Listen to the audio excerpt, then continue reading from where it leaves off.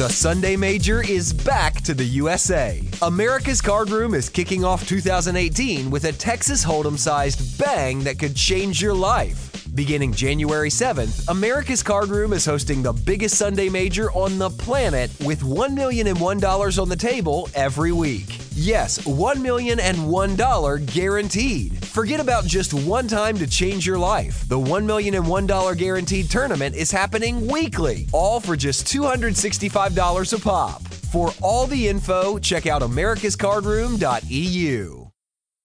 Welcome to Ask Alex, episode 198 on the OneOuter.com podcast, sponsored by americascardroom.com. If you want 27% rate back from americascardroom.com, simply sign up for your account by clicking on one of the ads or banners on the OneOuter.com website. Follow us on Twitter at OneOuter.com and join the Facebook group facebook.com/group/OneOuter. This episode and all other previous episodes are on OneOuter.com website and via iTunes for free. If you want to send questions in for Alex on a future show, then please email questions@oneouter.com, or you can tweet them or post them in the Facebook group and we will get them answered on a future show. Alex, it's Thursday. As usual, you've had some problems getting here in time, but you're here now. You're more than welcome. What have you been up to? I've been good, Barry. I mean, you guys know what I've been up to. I've been doing too many things with too little time and running around, but things have been good. My mom came into town for a few days, so I'm playing a tour guide while she's here. So I took her to the 9/11 Tribute Museum, which was, if you want to bawl your eyes out for 2 hours, that's a great place to go. Took her to the top of One World Trade, which has an amazing view of New Jersey, New York, all the different neighborhoods. You can see the Bronx, you can see Queens, you can see Brooklyn, you can see Ellis Island, all of Manhattan, all the way to Newark, and yeah, for about 50 miles in any direction. You can see out into the water, Statue of Liberty. It was really nice. $37 to go up there, so it should be pretty nice. That said, sorry, I had to make sure everybody knew I was old and white there for a second. Yeah, it's not cheap. It's not, I mean, that's kind of, my mom is just, her jaw is dropping when she sees me buy anything here, and I'm like, yeah, this is how it is. It's, and you get what you pay for, because New York is just a ton of fun. I really love it here, but they get it out of you. But anyhow, I took her to the Museum of Modern Art, and they had Van Gogh's Starry Night up there. That's kind of like the Mona Lisa for New York. Took all the pictures, the selfies, and everything. That was nice. The other day I walked her around my neighborhood, let her see Queens a little bit. And the other night I took her and my girlfriend to a Broadway show. It was called The Band's Visit. It's about a band, like a police orchestra from Egypt, trying to get to an Arab cultural center in Israel to play a concert. And they just get stuck in an Israeli town on accident, and they're talking with the Israelis. And the real theme of the whole show is just how pretty much everybody experiences the same things, whether you're Arab or Israeli or whatever. And it was just it was so well done. It was incredible. I know this is supposed to be a poker podcast, so I'm going to cut myself off right now, but yeah, it's been a lot of fun, but at the same time, I'm still trying to run my business while my mom is here, and still try to get to the gym and keep everything together. And obviously not the easiest thing in the world, but it's been a pretty good time. I'm hoping to sounds like somebody's running a radial arm saw outside. I think the construction workers from Costa Rica finally found me, Barry. It's time.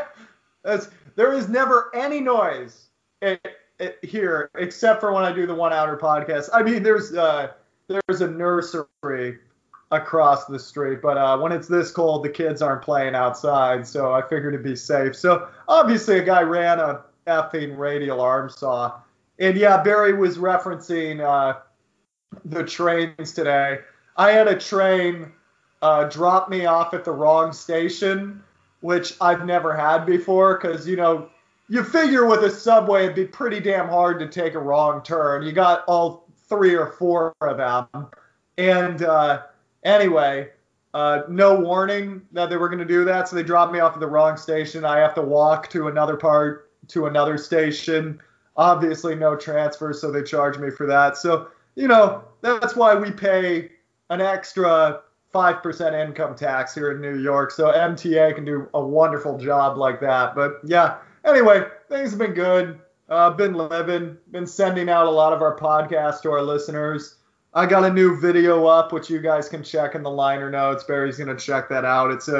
He's going to post that up, and it's a new preview for how to think like a poker player. I treat you guys too good. Even on my off weeks, I'm giving you hour-long free YouTube videos with strategy content and podcasts and articles. So, yeah, that's pretty much what I've been up to. What you been up to, Barry? To be fair, I think you're just balancing out your train stories with that, giving all that for free. I don't know, man. We should spend the next 20 minutes on how sick you are, how you fell straight on your face.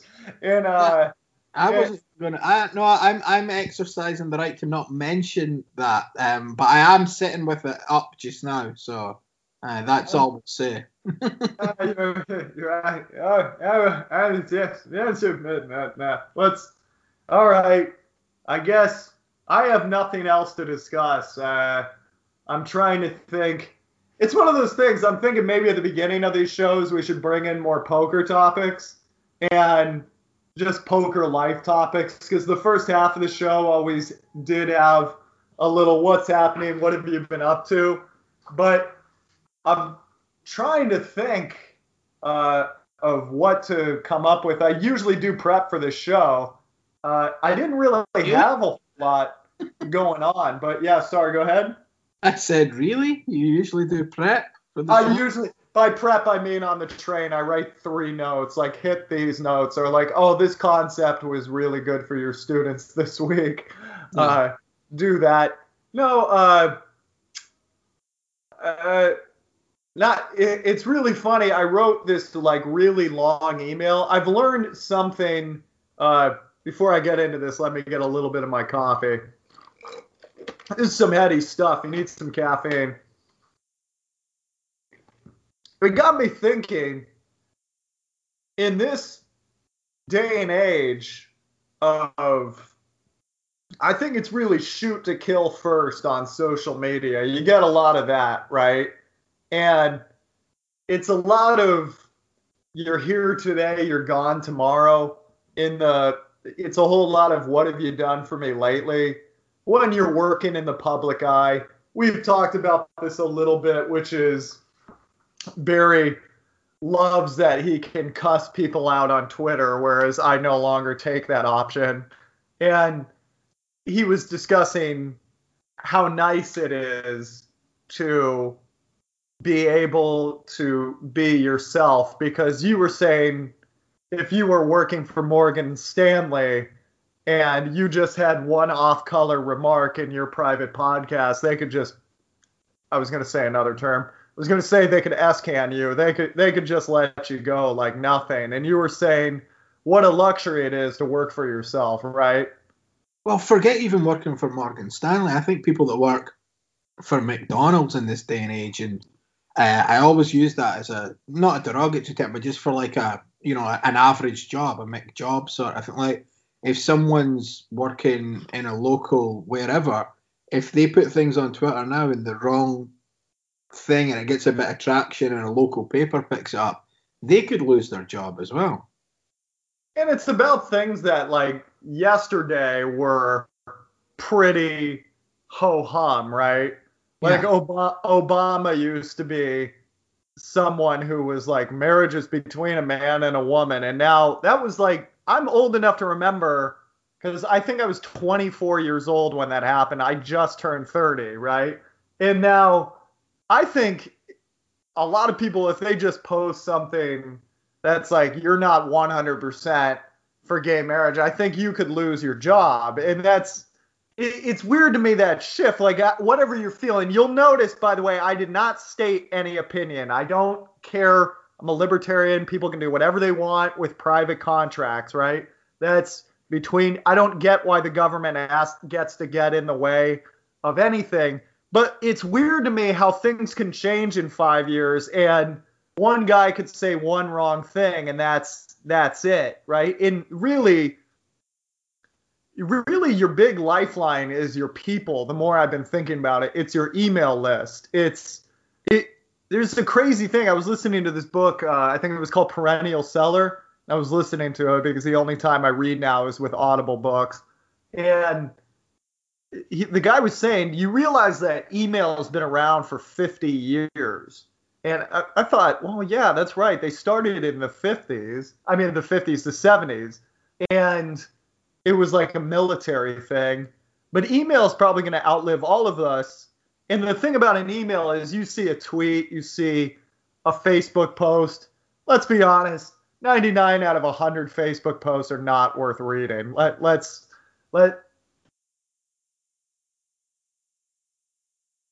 Because remember in the old days, you just wanted to see what your friends were up to or what movies they were watching or if they took some cool photos on their trip. Now it's like, and another thing about Trump. And it's like, okay, like, all right. Guess I don't get to find out how your kids are doing. But most people have tuned out on Facebook or Twitter for the reason that everybody is pissed off about everything at all the time. But an email is still something intimate. It's still, you get an email in your inbox, you like the person who sent it to you, you always click on it. And I've really been thinking, if you're going to run this business, there's a couple different ways to do it. One is you could try to appeal to everyone. And I get that approach. I get why people try to come up with strategies that could work in any game on earth, right? That is one benefit of the GTO style. I teach you how to beat up bums because I think most people are trying to beat up bums. But if you learn perfect GTO, nobody could take advantage of you, period. And I get why people look for that universality. I get why people try to come up with an approach social media-wise that appeals to all people. But then I think people expect, this is why nothing ever sticks to certain personality types.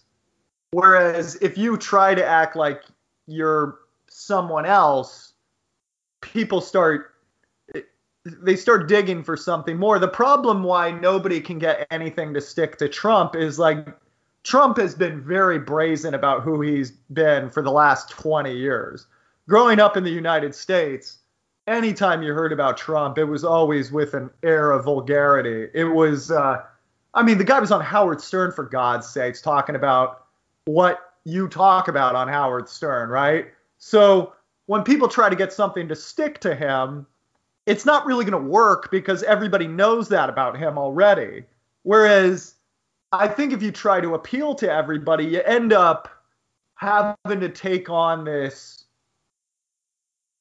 air of like, I'm not going to take a personal opinion on this. I'm not going to take a personal opinion on that. I'm never really going to go too deep into who I am. And the second anything gets revealed about you, and people feel like they've been lied to because they've kind of turned you into whatever you could be in their head, right? Whereas I think the safer way to go about it, if you have a business on the internet, as you do to a lesser extent with this podcast, and I really heavily do, is to just have zero filter, period. And you can edit yourself for, I think removing cursing is a smart move because people who are fine with cursing don't really care if you don't curse, but people who aren't okay with cursing really care if you start doing it. But that's pretty much it as far as editing myself. And yeah, I wrote this email post on Monday, and I jokingly called it my manifesto, but I made a point to not edit it at all.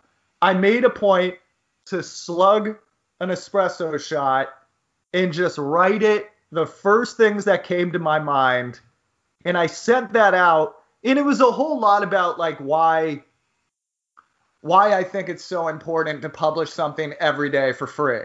Why I think that's really important, because there's a lot of people that, the example I use is, if you're from Uzbekistan, you could be very much into poker. If you're playing on PokerStars, there are Uzbekis who play on PokerStars, but if they want to get one of my training programs, $100 is literally a month's wages. And I think it's the neatest thing in the world that poker allows you to make money outside the grid anywhere on earth. And I really think it's an imperative for men to have a way to secure funds outside of a grid anywhere on earth, because you never know when political strife could strike your country and you'll be forced to move with your family and find a living in the off hours of the night in any way. And once you hammer poker, once you understand that game intimately, it is always there. They play poker I have not been in a country, I've been to 40 different countries, I've been to hundreds of cities. I have not found a city that does not play poker. You find that. That is amazing to me.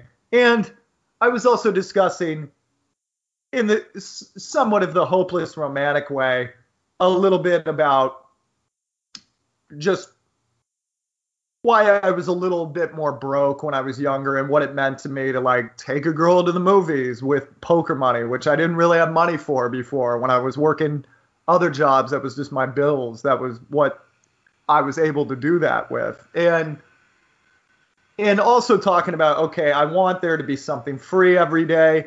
Obviously, it's going to be really hard to get something free every day.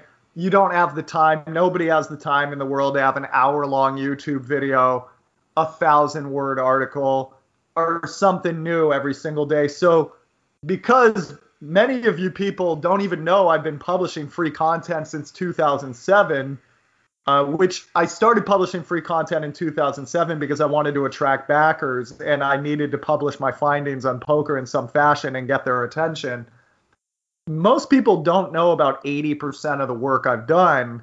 And the funny thing is, when people write me emails and they have a pointed question about something in poker, I'm lucky enough at this point, after 11 years of writing, I can send you an article or a video or something that should answer your question most of the time.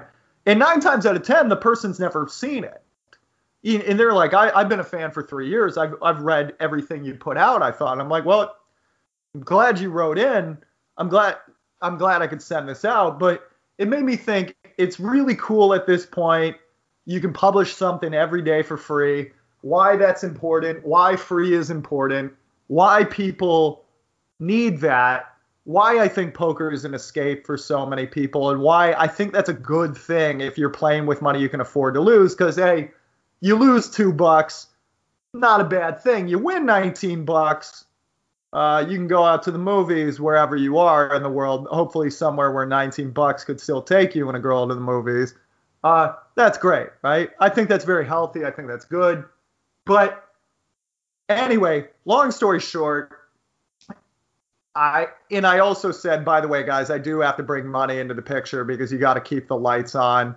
So there's usually going to be an unobtrusive ad somewhere. I didn't put an ad in that email because I thought that would be really disingenuous.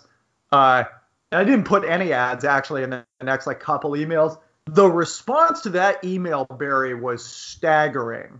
I got most of the responses were good. Some people were like, I hate when you just talk to me that way. Like, just send me the poker, shut up and send me poker content. And I think that's a bad strategy because I think Taleb, our unofficial third panelist on this show, Taleb talks about that, right? Which is, if you just kind of edit yourself all the time, what's going to happen is someday people are just going to turn on you. Whereas if you're just brazenly yourself all the time, that's going to be the people that stick around you are going to be the people that actually know who you are, like what you're doing. But yeah, I got I just wanted to take a second in this podcast to talk about that and how much I really appreciated all your guys' emails. That really meant a lot to me. I got a lot of emails back from people saying, I really love that you do this. I really love buying the products just to support there being something free every day. And a lot of really successful businessmen talking about, oh yeah, when I was broke, I had, I had baseball on the radio that kind of got me by. And I see how poker could be that way for other people. And to bring that to other people is really fun. And to be able to further my studies with your stuff and support that is really neat. So I didn't really think of that in that direction, but it was really interesting to get all the different responses. And there was one guy who I want to say he was from Russia or something. I don't think he understood it all that well, but he thought I was saying I wasn't doing that well. And he was like, I'm sorry, man, let's figure this out. I'm going to get you to, I know an underground game. We can do this, right? And I thought that I was very tickled pink by that whole experience, just being more authentic and being rewarded for it, just getting your group. And you can always tell how much people love or hate an email based on how many people unsubscribe from your list whenever you get it. And there was no one, right?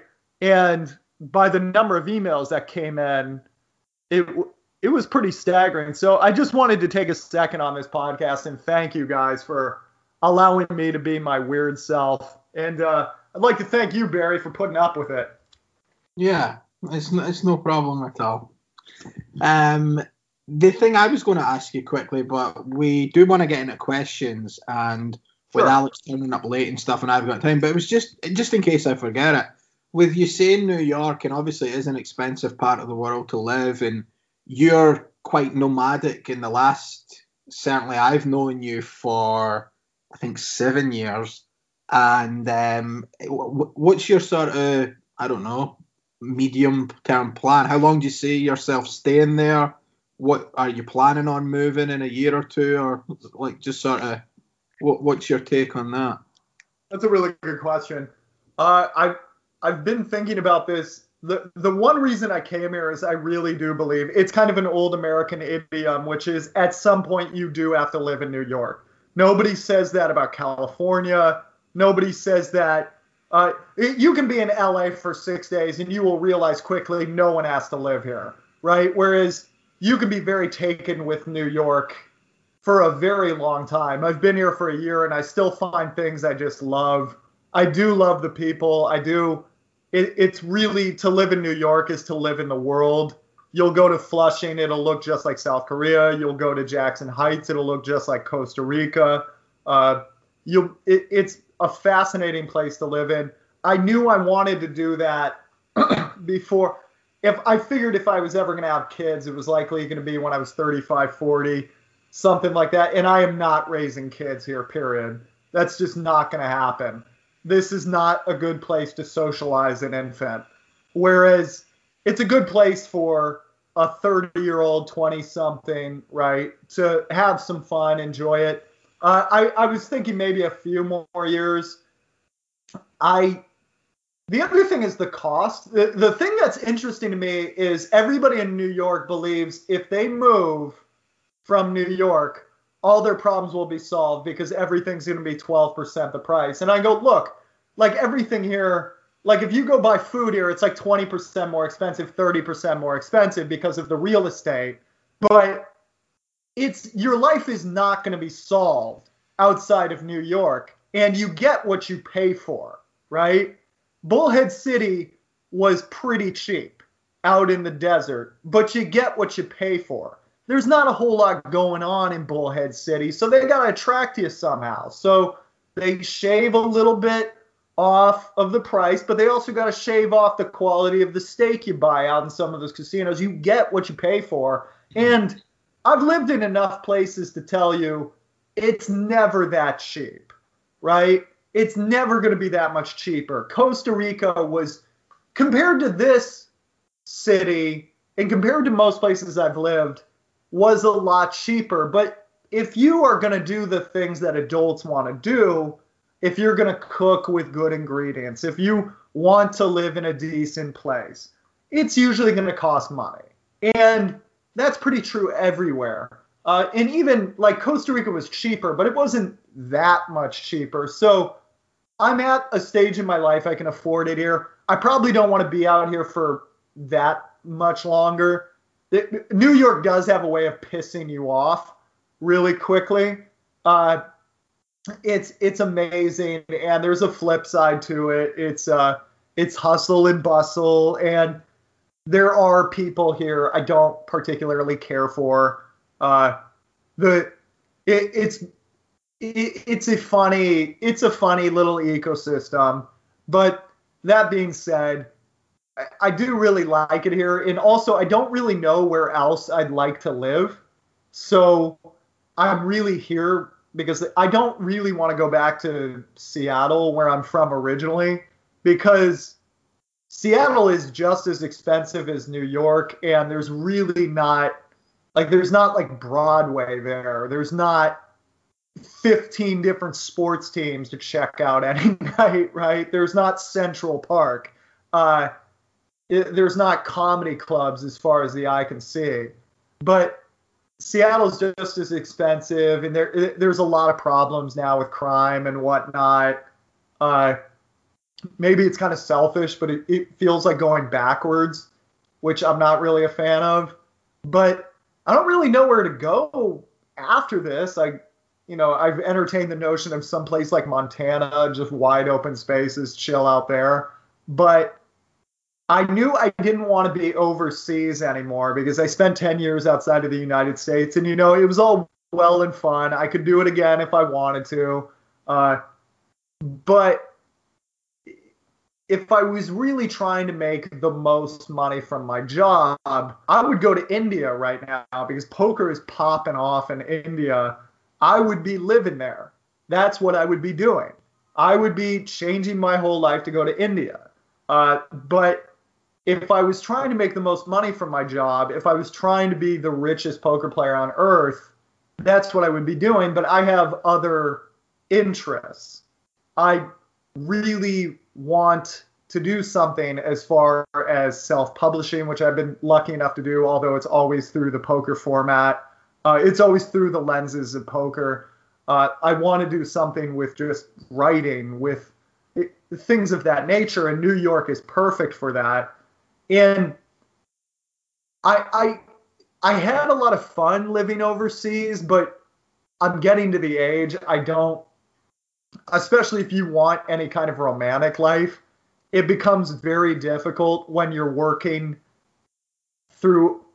when you're speaking with someone who speaks English as their second language. You have no idea how many things you say in common American English, which if someone took at face value would be wildly offensive. And it's things like that. It's really hard to make friends with people knowing probably in 3 years you're going to blow out of there. I really miss a bunch of my friends in Costa Rica. And truth be told, I'm probably not going to see them much anymore. I want to go back to Costa Rica, but it's really hard with my job. And that kind of stuff really, it got old. Whereas I guess in New York, everybody here is they're here for a few years, then they're moving out. So there's always the understanding of, okay, we have to make do with the time we have right now. So yeah, long story short, probably a couple more years. I could see me maybe going overseas like one more time or something, but I'm not positive about that. I know New York is right for what I'm doing right now. Is it the song, if you can make it there, you can make it anywhere? That's what they say. Yes, sir. I wanted to see if I could do it. Okay, right, let's get into some questions, and let me see. Okay, the first one is from Aaron. Hi, Alex. Can you comment on what you consider the ideal scenario for three-barreling to be? Are we talking about three-barreling as a bluff or for value? I will. If you've got time, why don't you do both? Sure. Because he's not stated. Okay, I'm going to let you guys know in your games, the typical time to triple barrel bluff is never. The average person is very bad. Every time they do sociological surveys, I think that's the right way to put it.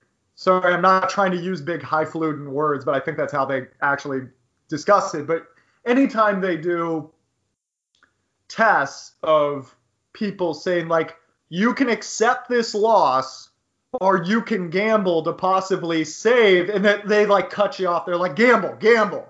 Humans are really bad at accepting losses. This makes, you guys have heard me say this spiel before, but I'm going to say it again. This actually makes humans pretty noble. You hear the classic trope of a soldier jumping on a grenade because he cannot accept the loss of all of his friends, so he will sacrifice himself. That's incredibly noble. It also makes you a horrendous professional gambler, because one of the things that is really crucial about being a great gambler is accepting when you've lost. That is part of trading as well. Barry, who's much more into that world, could probably confirm people are just really bad at understanding when they've screwed up, and it's the sunk cost fallacy, right, in that world? Yeah.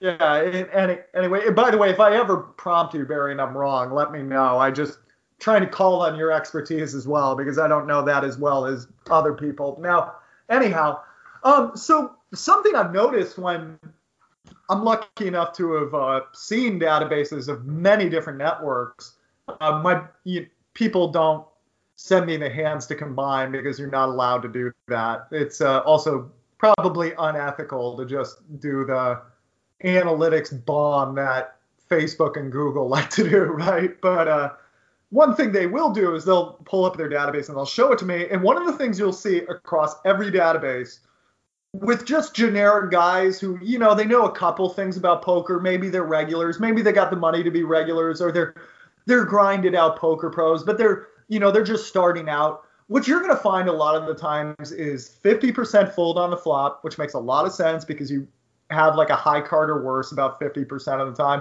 Then you're going to see it wavers a lot on the turn, but you're going to see a lot of like 40% fold on the turn. So that makes sense because about 40% of the time you have pretty garbage pairs. And then on the river, the funny thing is, versus a triple barrel, you'll see a lot of times the guys fold like 20% of the time. You do not have a hand on the river good enough to call the triple barrel 8 times out of 10. People are terrible at triple barrel bluffing. I am always astounded when I get a student who can triple barrel bluff. It happens once a month. I get to see that, right? That's a very fun part of my job. I don't get to indulge in that often. So, and the reason people don't triple barrel bluff is it doesn't work most of the time, because you should do it. If you're going to triple barrel, what you should do is when you have a pair post flop, heads up. Always try to get a heads up, because playing against one player is much easier than playing against multiple players. So try to get a heads up. You get heads up, you got a pair. Ask yourself, can I play this hand in a way that does not cap my range, right? So let's say the board comes king 10-5 and you have king jack. One of the worst things you could do if you're in the hijack your opponents in the button is bet flop, bet turn, check river, because you pretty much just told the guy, I have queen jack, or I have a weak king, or I have a 10, right? Now, unsurprisingly, you guys have heard me say this line a lot, but I want you to remember it. Unsurprisingly, people play pretty damn well when they know what you have. So one of the things you can do is just bet small on the flop. Bet 40% on the flop, 30% on the flop. Most guys will not raise you as a bluff. And then you get a discounted pot size to bet on the turn and bet on the river. So that river bet isn't nearly as big. And many guys will not be able to cap your range at that point. They'll just say, like, he could have a set, he could have nothing. So what they do is they call you 8 times out of 10 on the river. And if they're doing that, they're calling you with some 10s, they're calling you with some jacks, they're calling you with some queens, they're calling you with some 9s when they get really feisty. I've seen guys call with high cards there. You get 3 streets of value. So the best thing you should be doing is triple barreling for value most of the time, especially with top pair. You should be really thinking about it. And again, this is why I really harp on those big raises pre-flop. People have started pegging me as the 3.5x guy, the person who says, I don't think raising to 3.5x is that bad. And for the record, that was not my idea. It's really unfair to give me credit for that. Matthew Jonda was the first person who started speculating in his tournament videos on Card Runners. He started saying, I don't think raising big is a problem. I think actually it has some advantages. And he said that, and you know when you hear an idea, Barry, it's probably one of the more pleasurable things in life where you hear an idea and just something clicks. You know that feeling, right? Yeah. Yeah, it's nice, right? It's not, especially with business, right? But I heard that and just something went off in my head. I went, oh my God, he's right. There's something there. And the thing about it is when you open a 3.5x, nobody 3-bets you, which really is bad in No Limit Hold'em for the people who are not 3-betting you, because now they're on the defense for the rest of the time, which means usually when they miss, they fold, and you miss way too much in No Limit Hold'em. But the other thing about it is usually only one guy stands up to you. This is excellent because one guy is typically not going to hit the flop all that well. So if you flop a top pair, even with a crappy kicker, usually it's okay. Usually you can go for 3 streets there. Now, you're going to value own yourself a lot. I'm just letting you know that. I do it all the time. I have played poker tournaments where I have triple barreled value bet the second best hand 4 times in a row, and the whole table is laughing their ass off at me. But again, if you gain the respect of poker players, just remember 95% of them are losing players in any reg game. So you've earned the respect of losers. So if they're laughing at you, you're doing something different, which is a good indication you might be doing something that could be profitable. Because if you're doing something that everybody else is doing, well, 95% of the people who are doing what everybody else is doing are losing. So it's a pretty good indication if you're playing like them, you're likely a loser. Now, when should you triple barrel bluff? The best time to triple barrel bluff is when you're playing against a grinded out reg. So this is really not fun to admit, but if there's a regular who I think is a little scared, I think he's playing a little over his head, if I know he's satellited into a tournament, I love it in live tournaments. I love it when I can put them all in because they have to table their hand. I love it when they traveled a really long way. Those are the guys that triple barrel. And it's usually, it's usually people that I think the money is a lot to them. I'm not going to try to bluff a Swedish guy because whatever he bought into the tournament. Let's say a Norwegian guy buys into a 3.5K tournament. Well, I mean, that's the price of like 8 beers in Oslo. He doesn't really care. Now, I'm sorry, but if a Peruvian guy buys into that same tournament, chances are that's like $10,000 to him. It's a big deal that he's going to this tournament. If 40 minutes into the tournament, you shove him in and he's got to table his hand if he's wrong, I'm not saying they can't do it. I get picked off on occasion. I've bluffed myself out of 2 majors in the past 5 years. Neither was particularly fun to table, right? But most guys will blink. Most guys will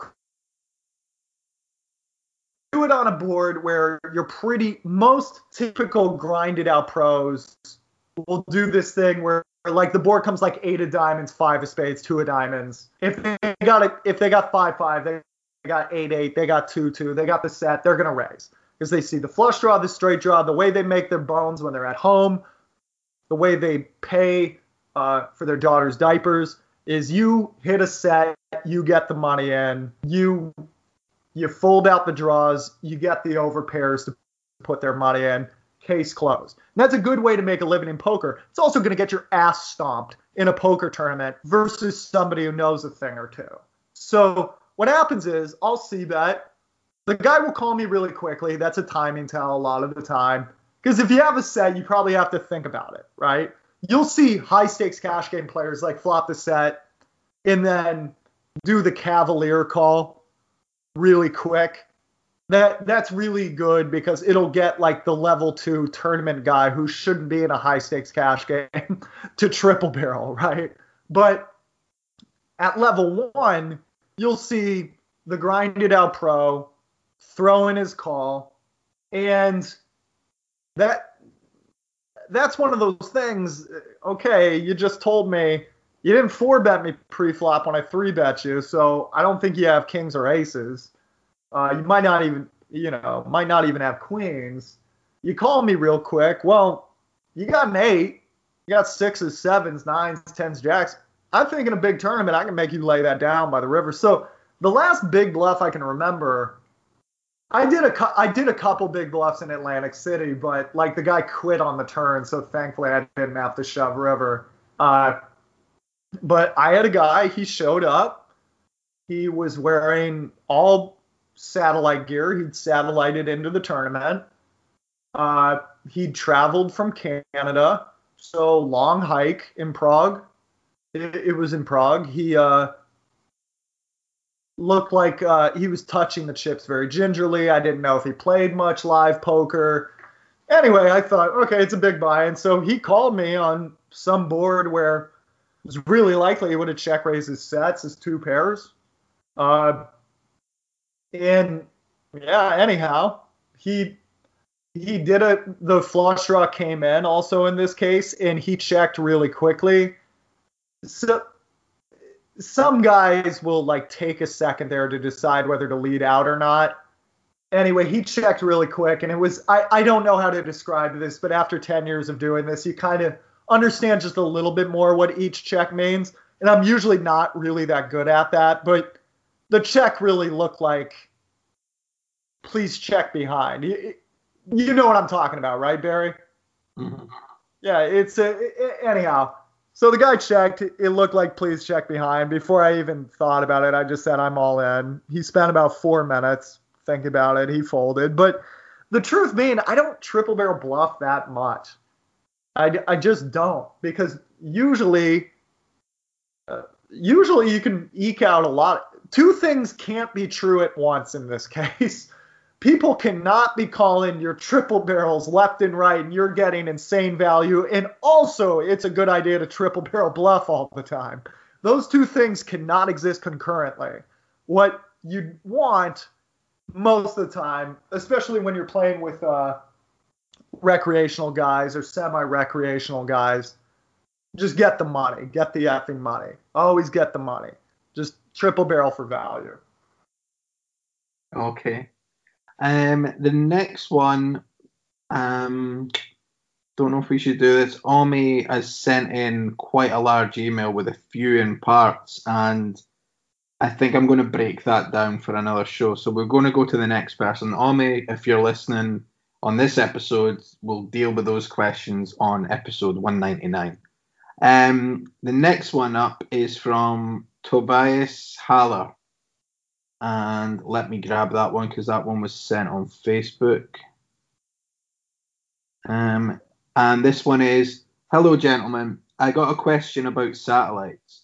Is it plus EV to play satellites into more expensive tournaments that I normally play? Or should they be accounted as a recreation expense rather than an investment? Assuming I have a positive ROI in the tournament with a higher buy-in, of course. Thank you in advance. Hey, Tobias, great question. You framed that question in a different way, most people say. So one of the things poker trainers have to, and Jonathan Little, to his credit, is really good at this. I think he had a recent entry about why satellites are gambling. I'd really encourage people to check that out. The thing about satellites, the simplest way I could put it to you is, let's take the old PCA sats. You play a $30 rebuy with 150 people, and at the end of the tournament, you somehow, of this tournament where first place is $16K and second place is $800 and a pack of quarters for the laundromat, you somehow win, right?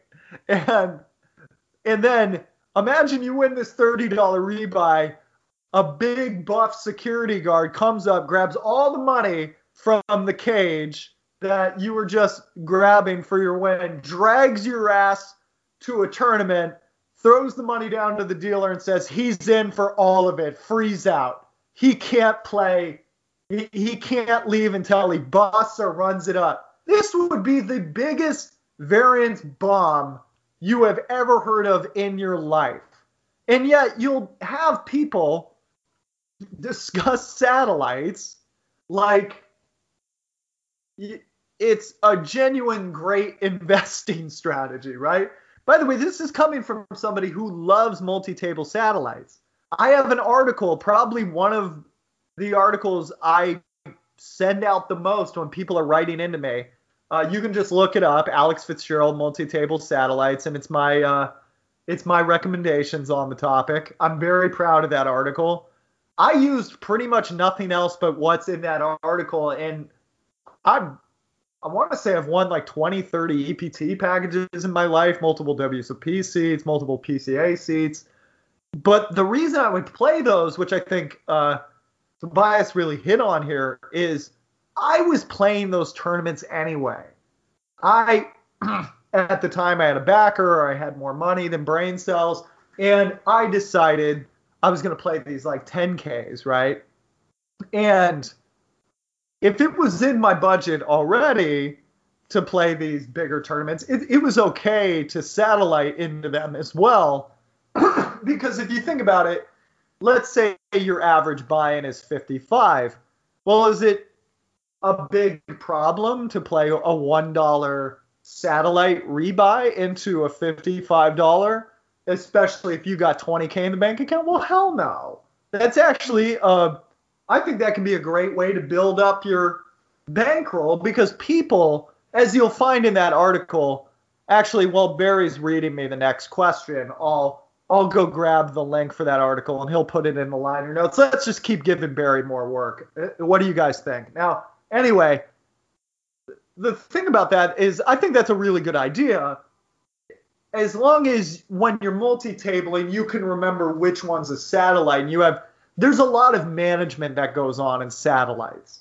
You got to really know the stack sizes of the other player. You got to know what stack size threshold you're trying to get to. You have to know what strategy you're trying to enact at that table. And for this reason, let's say I normally played 12 tables was usually what I played. On the days I was trying to sat into something, it'd be more like 6 or 8, with only like one or two of those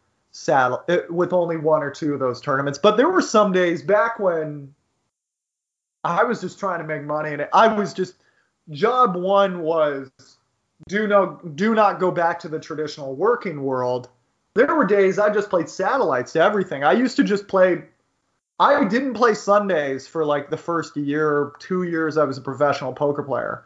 I thought people who played Sundays were idiots. I just thought it was a variance bomb. I didn't know how the hell you were supposed to play all week grinding out these like 20% ROI tournaments in small buy-ins to go throw all that money into the flames of one Sunday with just these variance messes that could occur. So I just played the satellites because I noticed everybody was multi-tabling and not paying attention at all. And I would just see people do ICM seppuku constantly. And yeah, that helped me run up a bankroll. But I was always playing satellites on networks that were not PokerStars, because people actually grind those out. I was playing them on sites where people were just crap at them, and I just loved them. By the way, satellites on America's Card Room, people are effing amazing. People win tickets and they forget all the time. You'll be sitting at tables where there's just 4 people sitting out. You want to tell, there's people who are like, you say ACER is soft. I don't think it's soft. And I'm like, look, I get it if you don't understand the North American poker player. It can be a little bit confounding, but you cannot tell me that satellite isn't soft. I love that stuff. But yeah, I would do that. Only tournaments you could afford with your bankroll to begin with. And by the way, guys, if you want to take 5% of your money if you're a professional player and you want to take 5% of your profits at the end of every month just to play satellites, go sick. That kind of kept me going when I was just grinding my life away when I was 19 years old. And when I got to go to Manila off of one of those, like running it up like $15 into $150 to $500, whatever it was, right? It was one of the most fun times in my life. But the reason it was really fun is because I got into that tournament with whatever was my 5% of my profits, right? It was $111 or something. And I had no stress attached to it. Then after that, I got a backing deal and people were trying to get me into everyone. I had to get into these tournaments. It was really scary because I was in over my head. You don't want to be in that case. And also, if you have a job where, hey, you don't like golf, you don't want to pay greens fees, but you make good money and you have a hobby and it's poker, go sick. Have fun. Just be responsible. Okay. And let's get one more question in for this show and then we'll wrap it up. And we've got one right at the end here from our good friend G. G writes in, he says, I'm often check raising pot size with small pairs on boards. Alex recommends in his book Myth of Poker Talent. I have never turned a set when get called. I gave up all the time with my airball on the turn and dry board because what is he calling pot size check raise with on a dry board? On a bricked wet board I can sometimes follow through, but I often do not have the courage, I guess. Any comments on that? Thanks, G. Sorry, guys. I muted my mic while I was typing and trying to get that multi-table satellite article, and I couldn't get the mute button to unmute for a second. G, usually the reason it's a good idea to check raise is why it's a bad idea to double barrel. And G, I want to thank you for sending in this email because you just perfectly showed what humans struggle with. The whole reason you check raise the flop, you even said it yourself, it's like, what is he calling a pot size check raise with? Is the reason you do it is he c-bets with everything, and he's probably not going to the turn without second pair. And if he opens everything, c-bets everything, and only continues with second pair, he's folding 55% of the time. Your pot size check raise needs to work 50% of the time. Yippee skippy, it's profitable. But what you're struggling with is what humans struggle with. All humans struggle with is accepting losses. It was a profitable idea, most likely, and you executed, your work is done. If you're not flopping sets, such is life. You're not supposed to. In fact, they miss 96% of the time, or whatever it is. Let's see. 45 cards out of 47. I can't do math that high. Anyway, but the better question to ask yourself is, are they flatting your check raises with high cards? My overwhelming guess is most likely not. People really do not like bet calling with high cards. You have to go into higher stakes tournaments or regular, 2-4 in Vegas before you start seeing people picking off the check raise move. But I'll let you know, I don't do that check raise nearly as much. I don't know why. The Myth of Poker Talent has a proof for a capped board versus a guy who calls with second pair or higher on the river, just proving on certain boards you could close your eyes and triple barrel. And it would be profitable if you know the guy does that. Nobody cared about that section because it's 20 pages long and all the card runners EV calcs and how to do it take a really long time. But that paragraph I wrote about check raising, or 4 paragraphs or 5 paragraphs or whatever, I have had that section parroted back to me no less than 100 times since that book came out. And the most complaints I've had about that book is people used to just check fold to me all the time. Now they check raise and they go after me and yada yada, right? So there are games where that does not work anymore. For one, I did not run that play once in Atlantic City because I knew I didn't do it in Baltimore either. Oh no, I did it once in Baltimore. I ran into it. But you need to know that play because of its simplicity and because simple things are easier to learn than complex things. People have picked it up pretty quickly. So there are games it's not going to work in. Generally, any tournament $500 or higher in Las Vegas or LA, people are going to be a little bit more attuned to it. 1Ks or higher the rest of the world. 1-2 or higher cash. And if you're playing Euro anything, people are going to really know about it. Like if you're playing on PokerStars, you got to be really careful where you run that play because most of those guys been there, done that, got the T-shirt, have been playing. You got to remember, there's a lot of parts of Europe where if you're making 1,000 USD per month, you're out earning the average person by like 2-3 times, right? And those guys have never lost their right to play poker like Americans did, and they have been playing poker professionally for 8-9 years. They understand what's going on. You're not going to be able to run that move that often. So now if you got a guy who's like a 35-27 with a 4% 3-bet who has played 400 tournaments in his life and they all happen to be around the holidays, according to Sharks Go, that's the kind of guy who's probably just opening everything, c-betting everything, and then when he misses, he folds versus your check raise. Go ahead and run it versus him. If it's an 18-15 opening from the hijack whose c-bet is 64%, no, don't do it. So I think those would be the better questions to ask, G. Sorry, I kind of hijacked your thread and turned it into something I really did want to discuss with you guys, but I hope that's all right.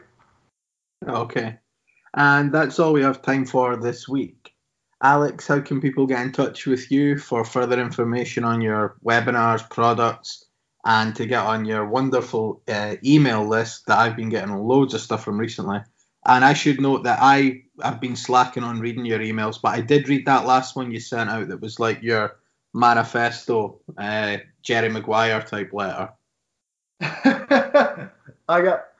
I've gotten like 5 or 6 emails like, is this your Jerry Maguire moment? I was like, I didn't think of it.